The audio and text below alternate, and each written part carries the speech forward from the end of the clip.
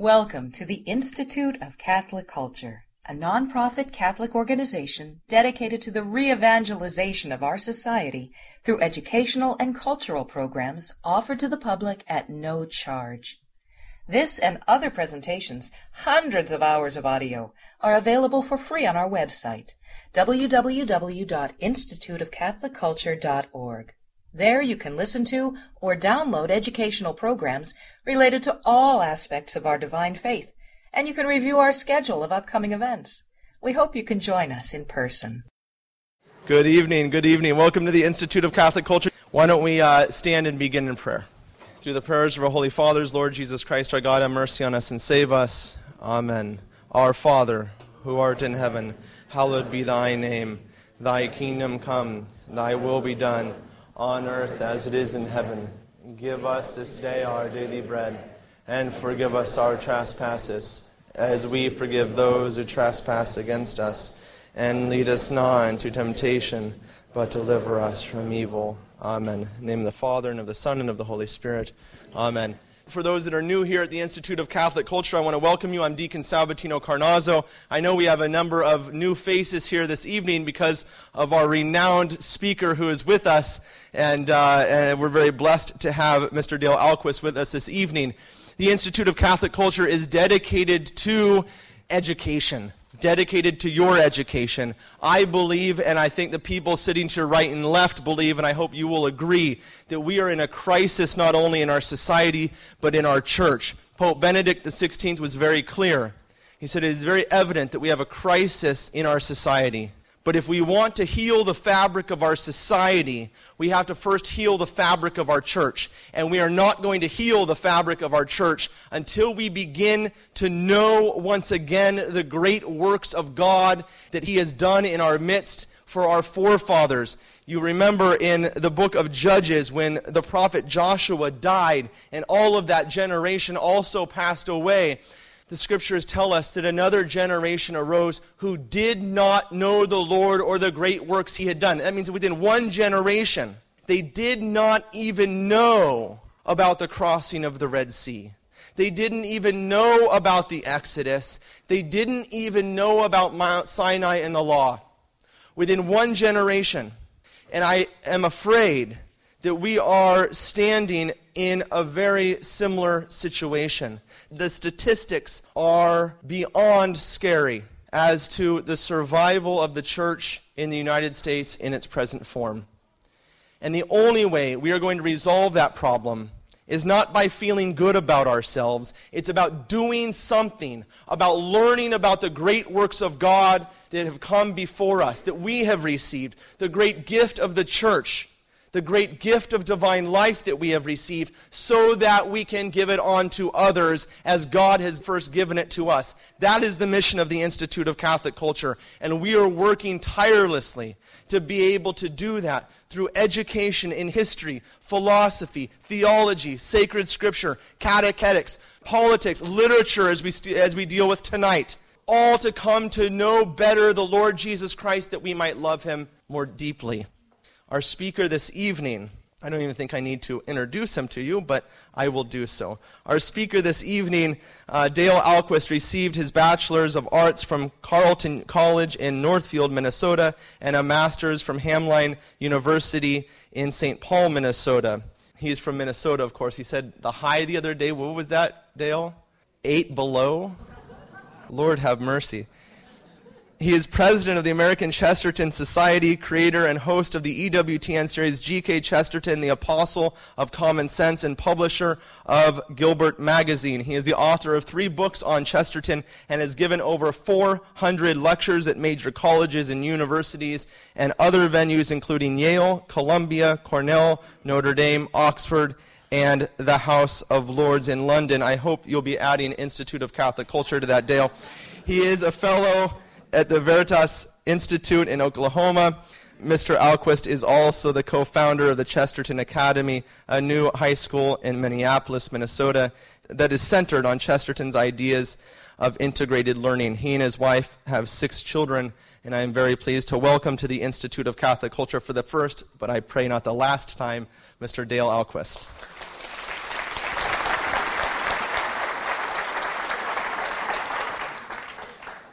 Any questions? Well, I have to tell you that I left my heart in San Francisco, and I left my talk in Minneapolis. But don't try to breathe a sigh of relief or start rejoicing that you're going to somehow avoid pain tonight and your deserved suffering, because I still have plenty of material here. And we'll be just fine. And Deacon told me that he would start giving me a signal after about 3 hours. So, does everybody have something to drink? When G.K. Chesterton was making his decision to become Catholic, he wrote a letter to his mother. Every time he had something major in his life, he wrote a letter to his mother.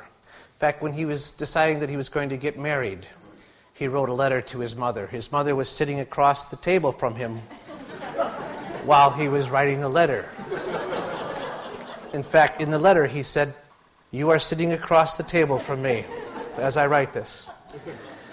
But he wrote a letter to his mother because it was a very major decision he was making to become Catholic. And he had to explain to her why he was doing it. And he said, "I am convinced that the fight for the family and the free citizen and everything decent must now be waged by the one fighting form of Christianity." That's what he called the Catholic Church, the one fighting form of Christianity. And he said that the fight for the family, for the free citizen, and for everything decent was only going to be waged by the Catholic Church. And that's why he decided to join that army. Chesterton was defending the family because he saw the family under attack. He was defending the free citizen because he saw that the free citizen was under attack. And he was defending just basic decency and morality because he saw that that was under attack. And he called his conversion the chief event of his life. And the place where he describes it as the chief event of his life is in his introduction to The Everlasting Man. And The Everlasting Man is a very important book to me. Personally, it's the first Chesterton book I read. I don't recommend that you start with that book. If you haven't read any Chesterton, don't start with that book. It'll mess you up. Look at me. And some of you know this, but I started reading that book, my first Chesterton book, just like anybody else, on my honeymoon.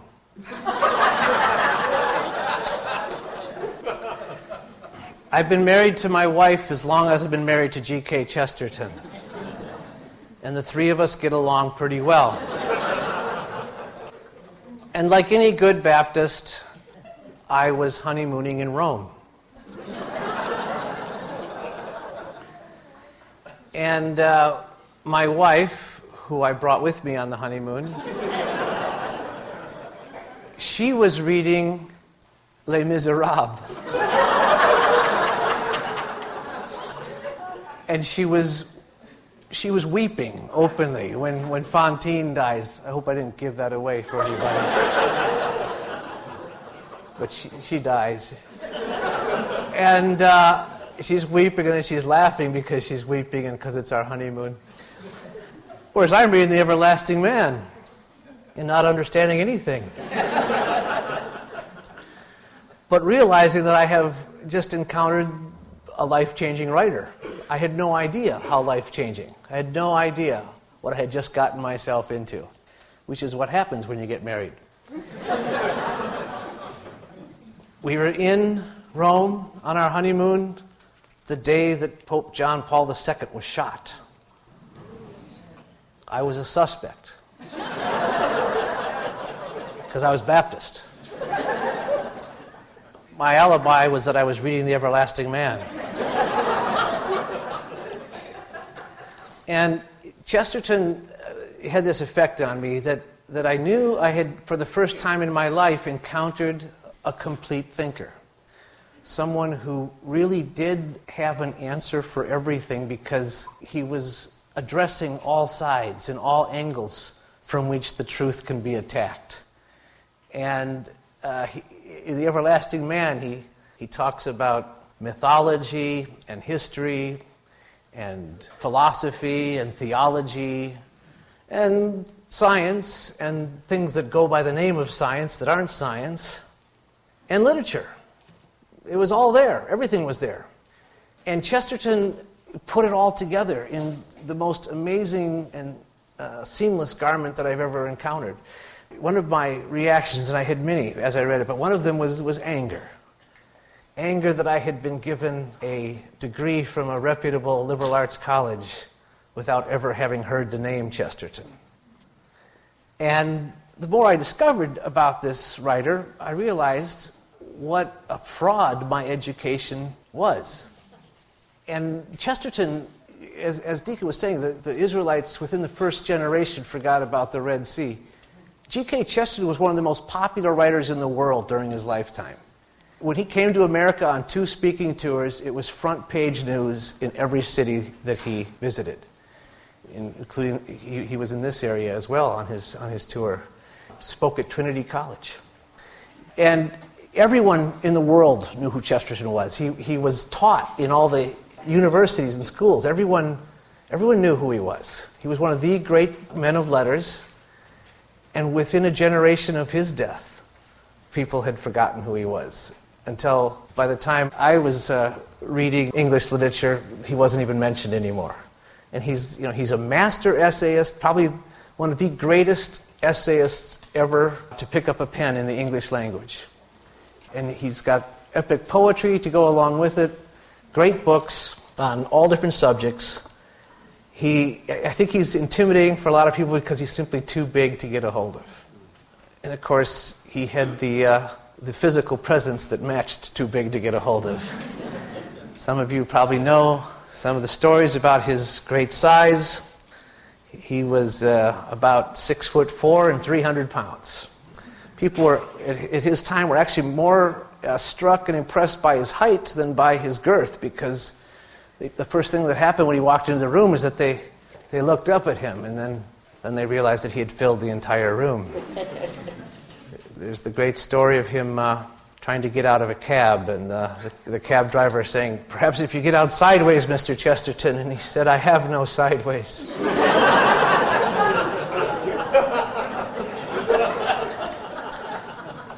During World War I, he's walking down a London sidewalk, and an old woman comes up to him and says, "Young man, why aren't you out at the front?"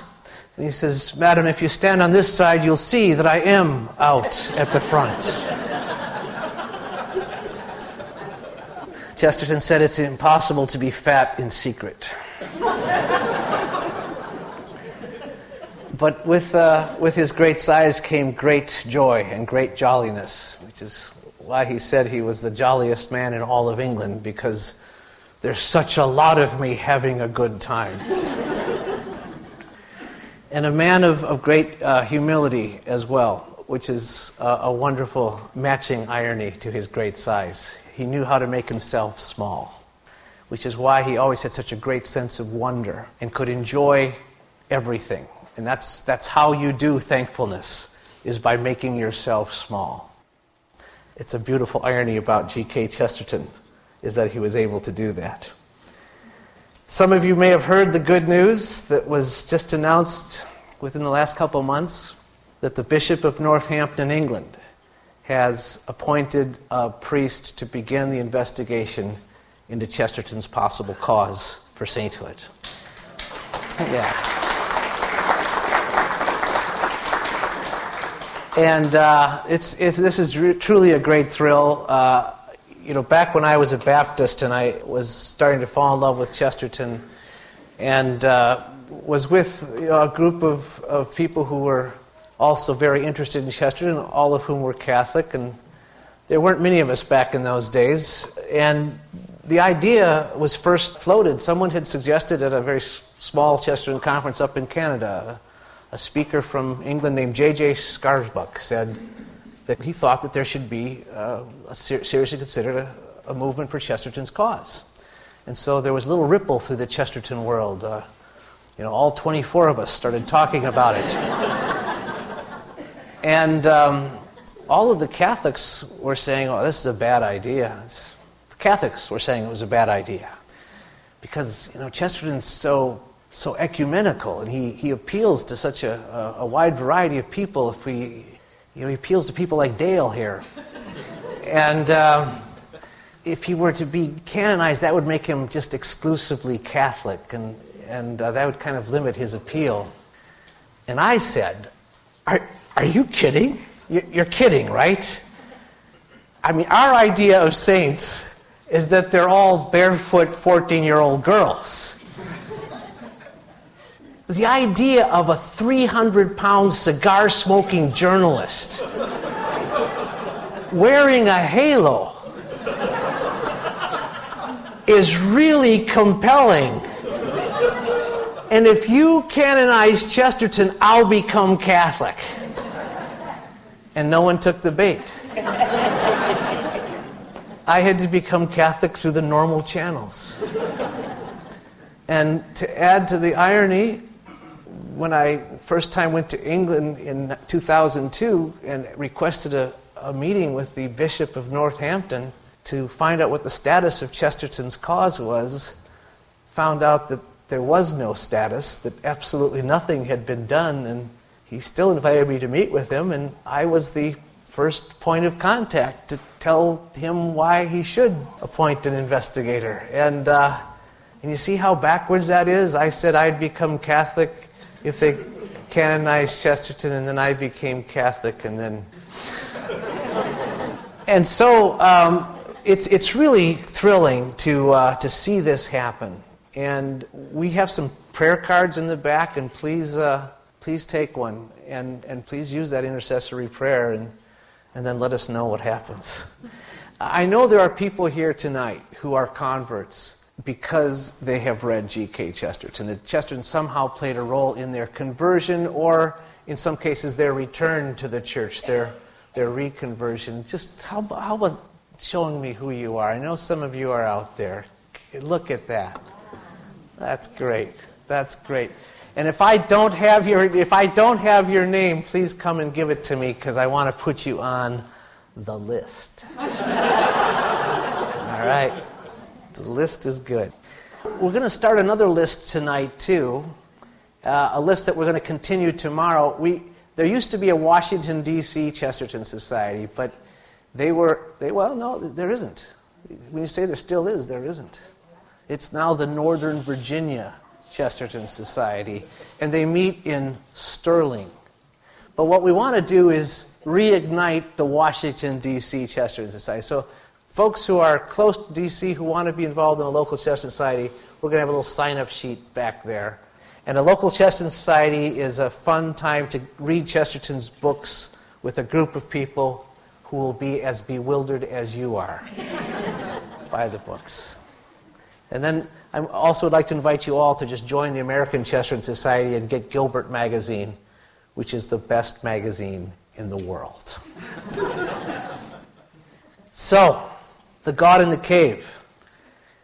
Chesterton begins The Everlasting Man. I want to say two other things about The Everlasting Man and why it's so important. Some of you know this story, too. This is the book that brought C.S. Lewis into Christianity. C.S. Lewis was an atheist until he read The Everlasting Man. And it was the book that absolutely turned his life around.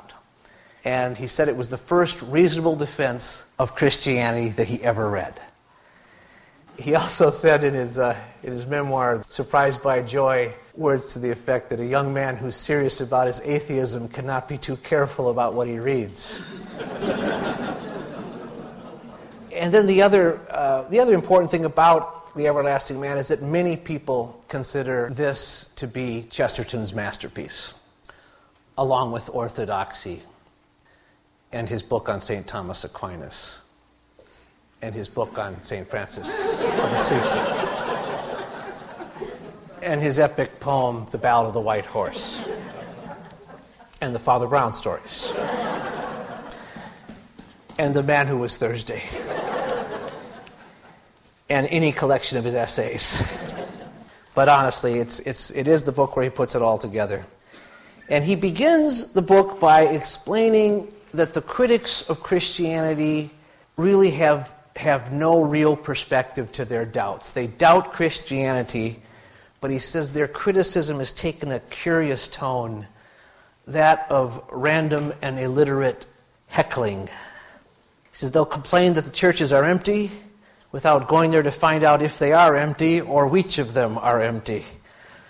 And they'll condemn the church for condemning sin, and then turn around and claim that since the world has become so evil and hopeless, it proves that the church is wrong. Chesterton says, when the world goes wrong, it proves rather that the church is right. The church is justified not because her children do not sin, but because they do. But he sees that the main problem with the critics of the church is that they're simply too close to it. They're too close to the church to really understand what it is they're criticizing. They're just reacting to the part of the church that is closest to them. And so what he does with the book and what his scheme is to get us all to stand back far enough and far away enough from the church so that we see the church as a whole. And then we can see what a truly strange thing it is and what a truly strange story the whole Christian faith is. If we back up far enough, it's like a boy going far enough away to see that the giant is actually a giant. And as some of you may know, the book was actually written as a rebuttal to H.G. Wells' book, The Outline of History. And he takes on his two biggest points of contention with H.G. Wells is that H.G. Wells treats man as simply another animal and treats Jesus as simply another man. And so his 2 points of attack in the book are first on the creature called man, and then the second point on the man called Christ. That first of all, man is something different from every other creature, and secondly, that Christ is something different from every other man.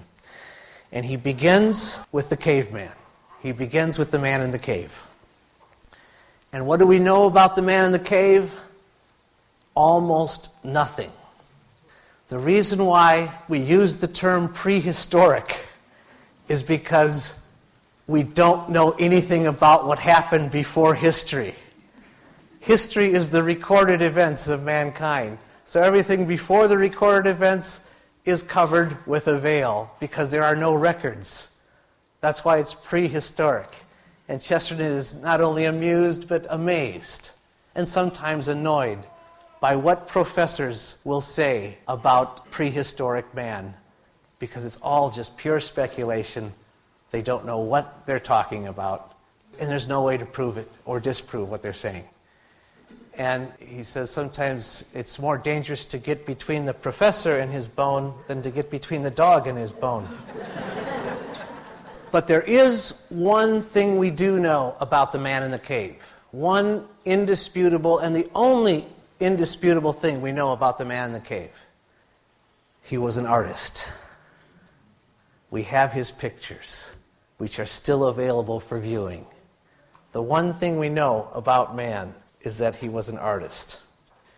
And his art already indicates that he does something completely different from what anything that any animal can do or has ever done.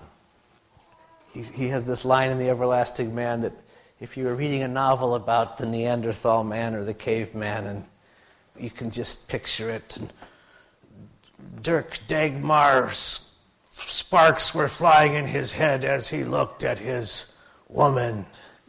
And then he went over to the wall and painted a picture. Because that's all we know that he did, for sure. There's no evidence that he hit her over the head with a club and dragged her by the hair, or anything like that. And a lot of the whole questions about evolution, Chesterton insists that the whole origin of the universe, the origin of life, the origin of man, they're all shrouded in mystery. We can't possibly imagine how the world was created any more than we could create one ourselves. And he says the real problem with evolution, he says, is that it's mistaken for an explanation. It has the fatal quality of leaving on many minds the impression that they understand it, just as many of them are under the illusion that they have read The Origin of the Species. And so the one thing we know is that the creature called man was an artist. He says art is the signature of man. When history begins, in other words, when we recorded history, because that's what history is what's recorded, he says the curtain goes up on a play that is already in progress.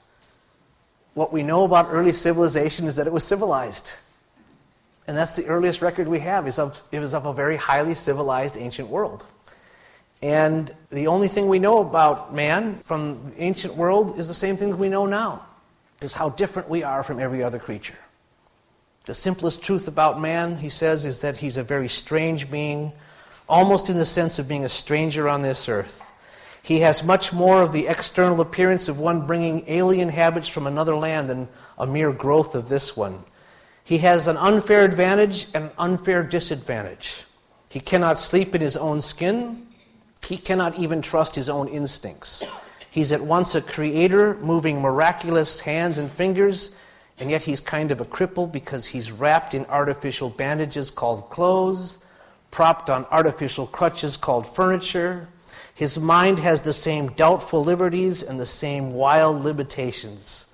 Alone among all the animals, he's shaken with the beautiful madness called laughter.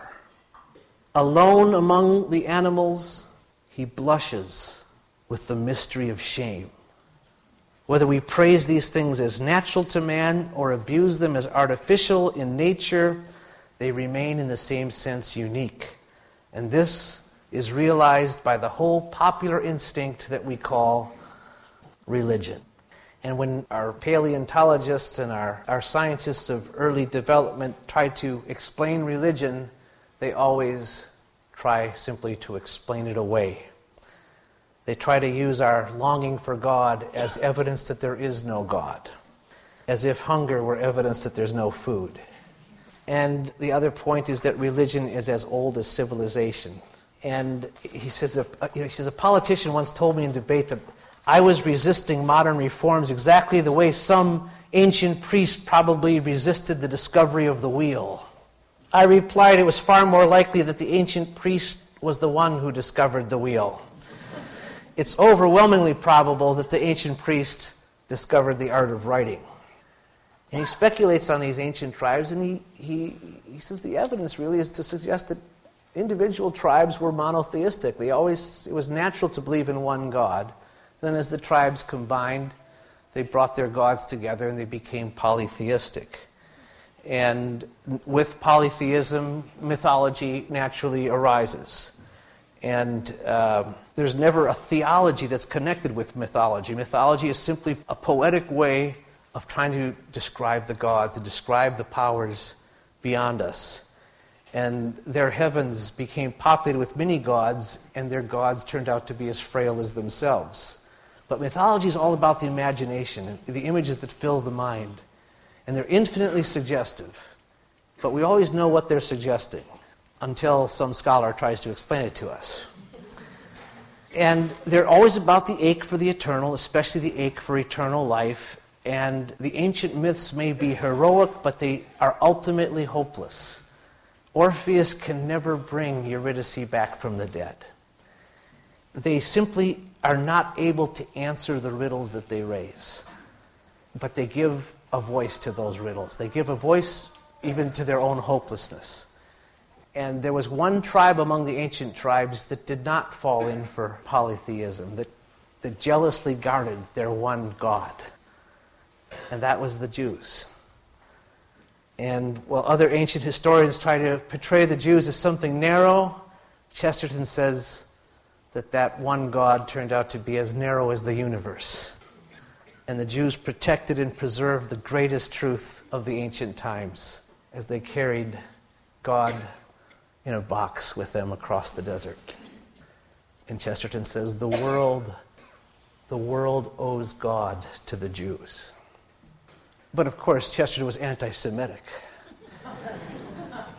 No, he wasn't. But if you ever hear someone say that he was, you tell them, no, he wasn't. That's how you answer that, okay?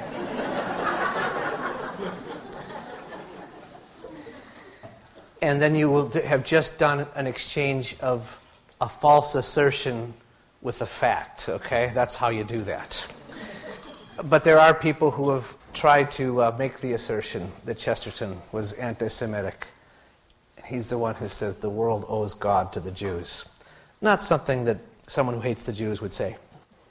But then, of course, with every ancient civilization, what you see is as they progress, as they become very civilized, decay sets in. Chesterton says, men do not grow tired of evil, they grow tired of good. They become weary of joy. They stop worshiping God, they start worshiping idols, which are their own bad imitations of God. And they become as wooden as the things they worship. They start worshiping nature and become unnatural. They start worshiping sex and become perverted. They start worshiping man and become unmanly. The most ignorant of humanity know by the very look of earth that they have forgotten heaven. And then something marvelous happens in history. Something historical, something that can be traced to a certain time and place. An event in Bethlehem. And it also happens in a cave. Many of you know that in spite of our wonderful Christmas cards that portray Joseph and Mary in a comfortable barn, well lit, soft lighting, the stables in the Holy Land were caves. They were carved out of the earth. Those were the shelters for animals. And so the manger was in a cave. And so just as man's story begins in a cave with the caveman, when God comes to earth, Chesterton says he actually comes below the earth. Traditional birthplace of Christ is below the surface of the earth. In fact, it's reproduced over at the Franciscan monastery, where I'm staying, by the way. And he says Bethlehem is a place where extremes meet. It's where heaven meets earth. God comes to make a home in the world with a family that's homeless. And it's also the place where philosophy and theology meet for the first time. Chester makes the great case that the Greeks and then the Romans, who laid the foundation for philosophy and the rules of rhetoric and logic that we still use and that were used to build Western civilization, had no theology. And the Jews, who had a very strong theology, had no philosophy. And the two came together in Bethlehem and in Christ. And 33 years later, at the foot of the cross, it was those civilizations who were intersecting. Jesus, King of the Jews, was inscribed in 3 languages, right? Greek, Latin, and Hebrew. And the kings and the shepherds who knelt before the baby Jesus represent the different lands, the different cultures. I'm going to be talking tomorrow at the Catholic Information Center about shepherds and kings. So I'm not going to say anything about that right now. But the point is that the coming of Christ changes everything. History changes completely at that moment. And you can see the split in history right there. Everything changes. And that's Chesterton's great point. The man called Christ does not come as a great teacher. He does not come as a conquering king. He comes as a man speaking in riddles and as one who has a mission, and that mission is to die. And the things that he says to people sounded as strange when he said them as they sound today when we hear them. And he says there must surely be something very mysterious but many-sided about Christ because so many smaller Christs have been carved out of him. And he made the greatest claim of all, the claim to be God. Muhammad did not claim to be God. Buddha did not claim to be God. Even Joseph Smith did not claim to be God. But he came the closest of the 3. And the story gets stranger still. It's the strangest story in the world, Chesterton says. That the world could not save itself as it stood at the foot of the cross. And that the whole wisdom of the world turned to folly. And the cross itself stands at the center of history. Chesterton says the cross is the crux of the matter. If there's an opportunity for a pun, Chesterton will use it. And he goes on to say that this central dogma of the Christian faith, the dogma that God died, that God was for one mysterious moment forsaken of God, that God sacrificed himself to himself, is more mysterious than anything else, even more mysterious than the mystery of creation. And those who object to this dogma object not because it's a bad dogma, but because it's too good to be true. It's too good to be true because it fills even God with more freedom than we will allow God. And they reject that freedom that fills the Christian creed. The dogma that gives man so much freedom as to allow him to fall, and that gives God so much freedom as to allow him to die. They reject the truth because the truth will set them free. But the gospel, of course, the gospel story does not end with God's death. It ends with the most startling episode of all. An empty grave. And God again walking in a garden, just as he walked on the first day of creation. The gospel story does not end with an ending, it ends with a beginning. The beginning of the Catholic Church. Chesterton says Christianity appeared as a church with everything that is implied in a church and much that is disliked in a church. It didn't begin as an ethical movement or a school of idealists. It began as a church. It had a doctrine, it had a discipline, it had sacraments, it had rituals. It admitted people and it expelled people. It affirmed dogma with authority and rejected false teaching the same way. It did everything it does now. It did what no other religion had done. It met the mythological search for romance by being a story, and it met the philosophical search for truth by being a true story. And here's the other great point Chesterton makes. Christianity did what paganism could not do. It reconciled the two lobes of the brain, the one that dreams and the one that calculates. The one that loves and the one that laughs. The one that is detached and the one that is truly passionate. And Chesterton himself is one of the few writers who can do the same thing, who combines the two lobes of the brain. In a world of specialists, in a world of extremists, in a world that gets very narrow very quickly, either with something too heady to understand or too passionate to even allow for good taste, Chesterton combines the two lobes of the brain, and he says that's what sanity is. It's a matter of keeping comedy in your head and tragedy in your heart at the same time. That balance. And it's all because of a creed that we stand up and state we believe. And he says the creed's like a key. And a key is, first of all, a thing with a shape.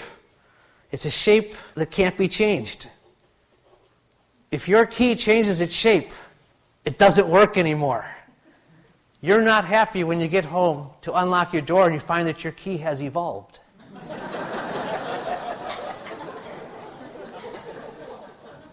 It may be an arbitrary shape.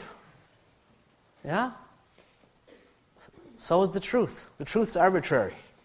It's not a matter of argument. It either works or it doesn't. And it's futile to say we're going to reconstruct it on pure principles, or we're going to make it more beautiful, or more practical, or more simple. Well, a simple key would be a crowbar.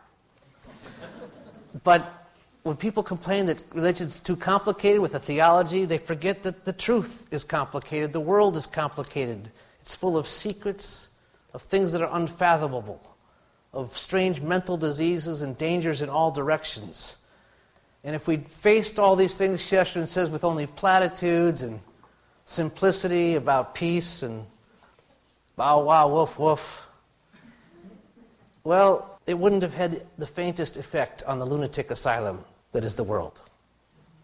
The key may seem complex, but there's one thing about it that's simple. It opens the door. It opens the door to eternal life. And the soul of Christendom, says Chesterton, is common sense. It's a truth that we all recognize to be true. We just simply have to stand up and state it and make it as clear as possible and state it with as much love as possible. Christianity has done something more than just survive. It has defeated its enemies by following the example of Christ. Not just by saying the right thing or doing the right thing, but by returning to life after having been defeated. Chesterton has this chapter in The Everlasting Man called The 5 Deaths of the Faith. He says there have been several times throughout history when Christianity seemed to be just dead. It was gone. It was over. And yet, it came back. In fact, he says it's died many times and risen again because it has a God who knew his way out of the grave. Thank you very much for your kind attention. Thank you very much. He says he'll stay for as long as you want for questions. I'm not going to do that to him. Okay? He'll never make it home. Okay.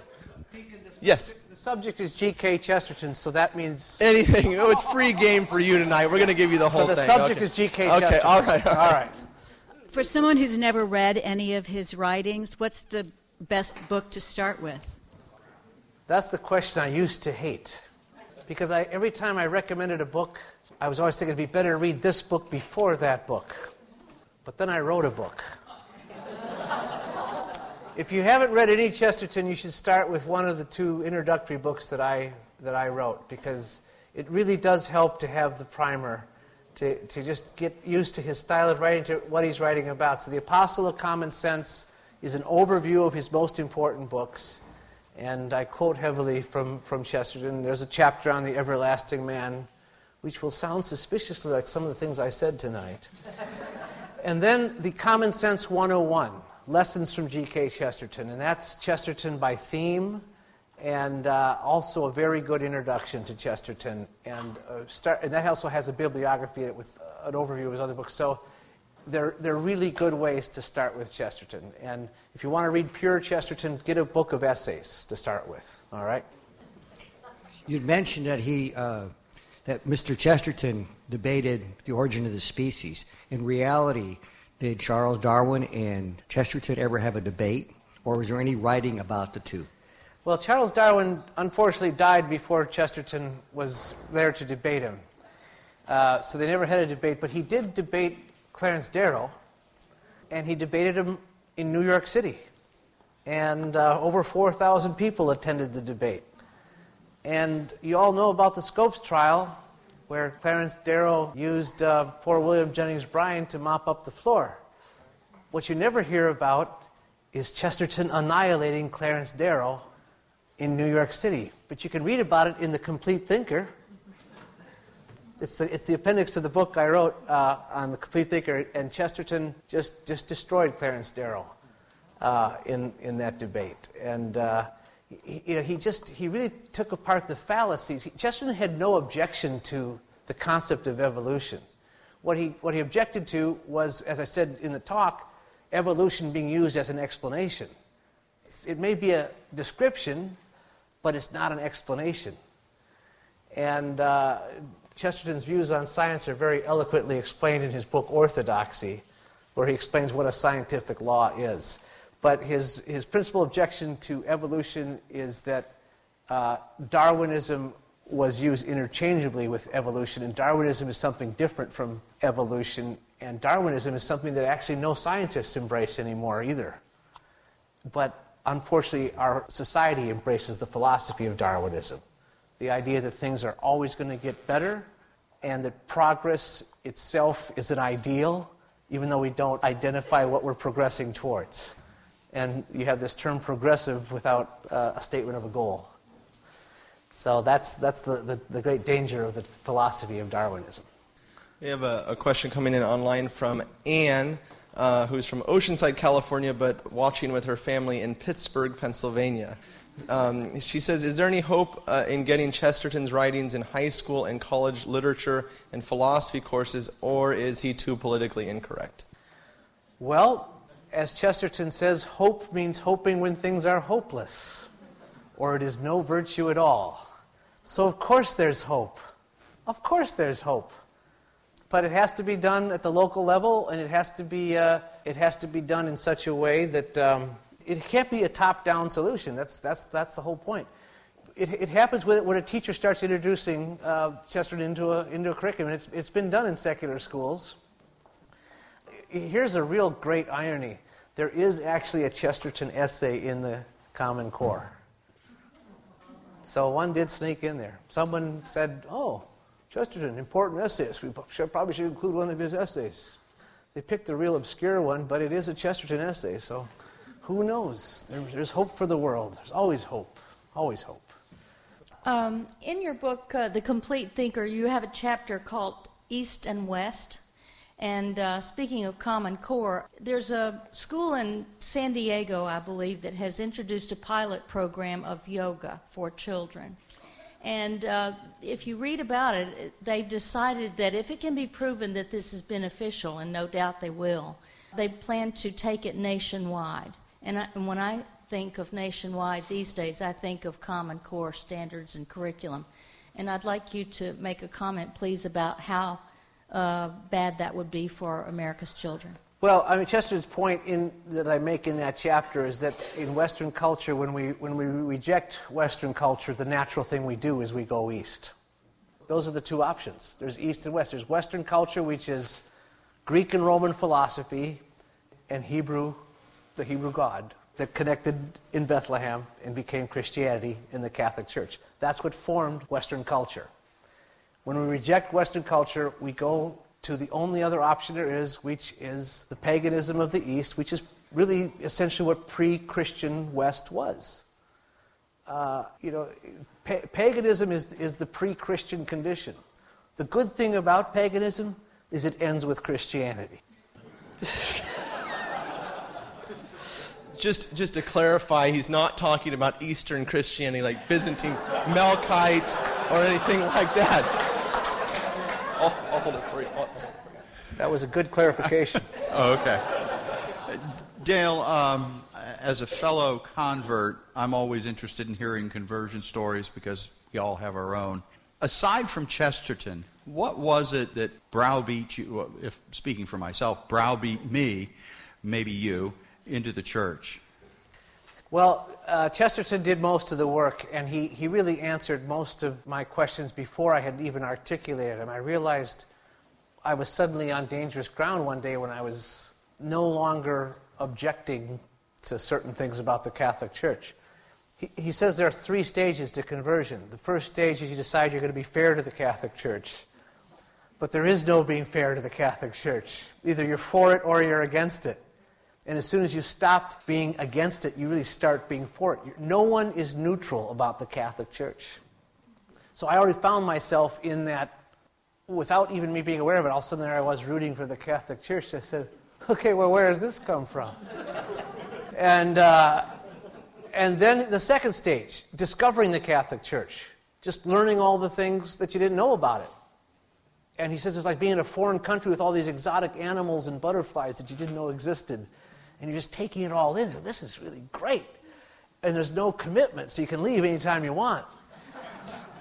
And for me, discovering the Catholic Church was the Church Fathers. That's what I did. And then the third stage, running away from the Catholic Church.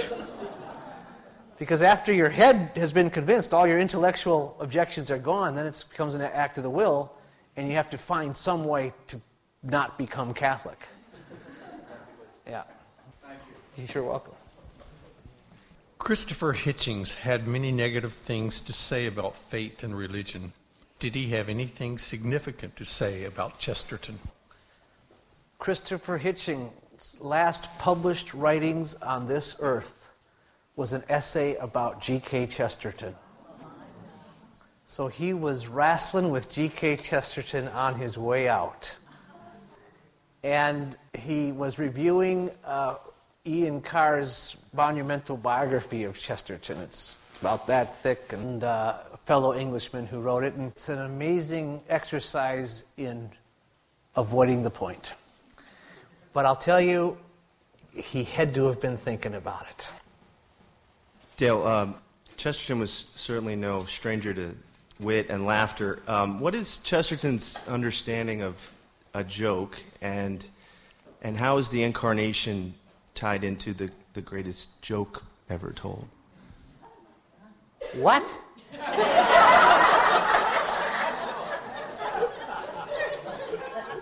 The essence of a joke is intellectual detachment. It's being able to stand back and laugh at something because you recognize an incoherency or a disconnection, and that's why we laugh at something. And Chesterton, the master of paradox, is always pointing out where things seem contradictory, where they're in conflict, or where they're disconnected. And but it usually has to do with this conflict of two different forces, two different things that shouldn't go together. We laugh at when two very different things are suddenly going together, like an elephant wearing a tutu or something like that, right? The inherent contradiction of things. Well, the idea of God becoming a man is the ultimate contradiction. And so we intellectually, it does seem kind of crazy that God is suddenly a crying baby, and that God needs to be fed and needs to be held by his mother. We think that's crazy if we stand back and purely look at it intellectually. But the balance is you can't be purely detached. You have to have the compassion that goes with that. So your humor is something that only happens in the head. And in order to be human, we have to combine what happens in the head with what happens in the heart. And that's the balance that makes us human and what makes us sane. Thank you very much, Mr. Alquist. Thank you. We hope you enjoyed this presentation from the Institute of Catholic Culture. If you'd like to learn more about the mission of the Institute and how you may become a part of this important work, please visit our website at www.instituteofcatholicculture.org or call us at 540-635-7155. And may the glory of Christ Church be ever more manifest upon the earth. St. John the Evangelist, pray for us.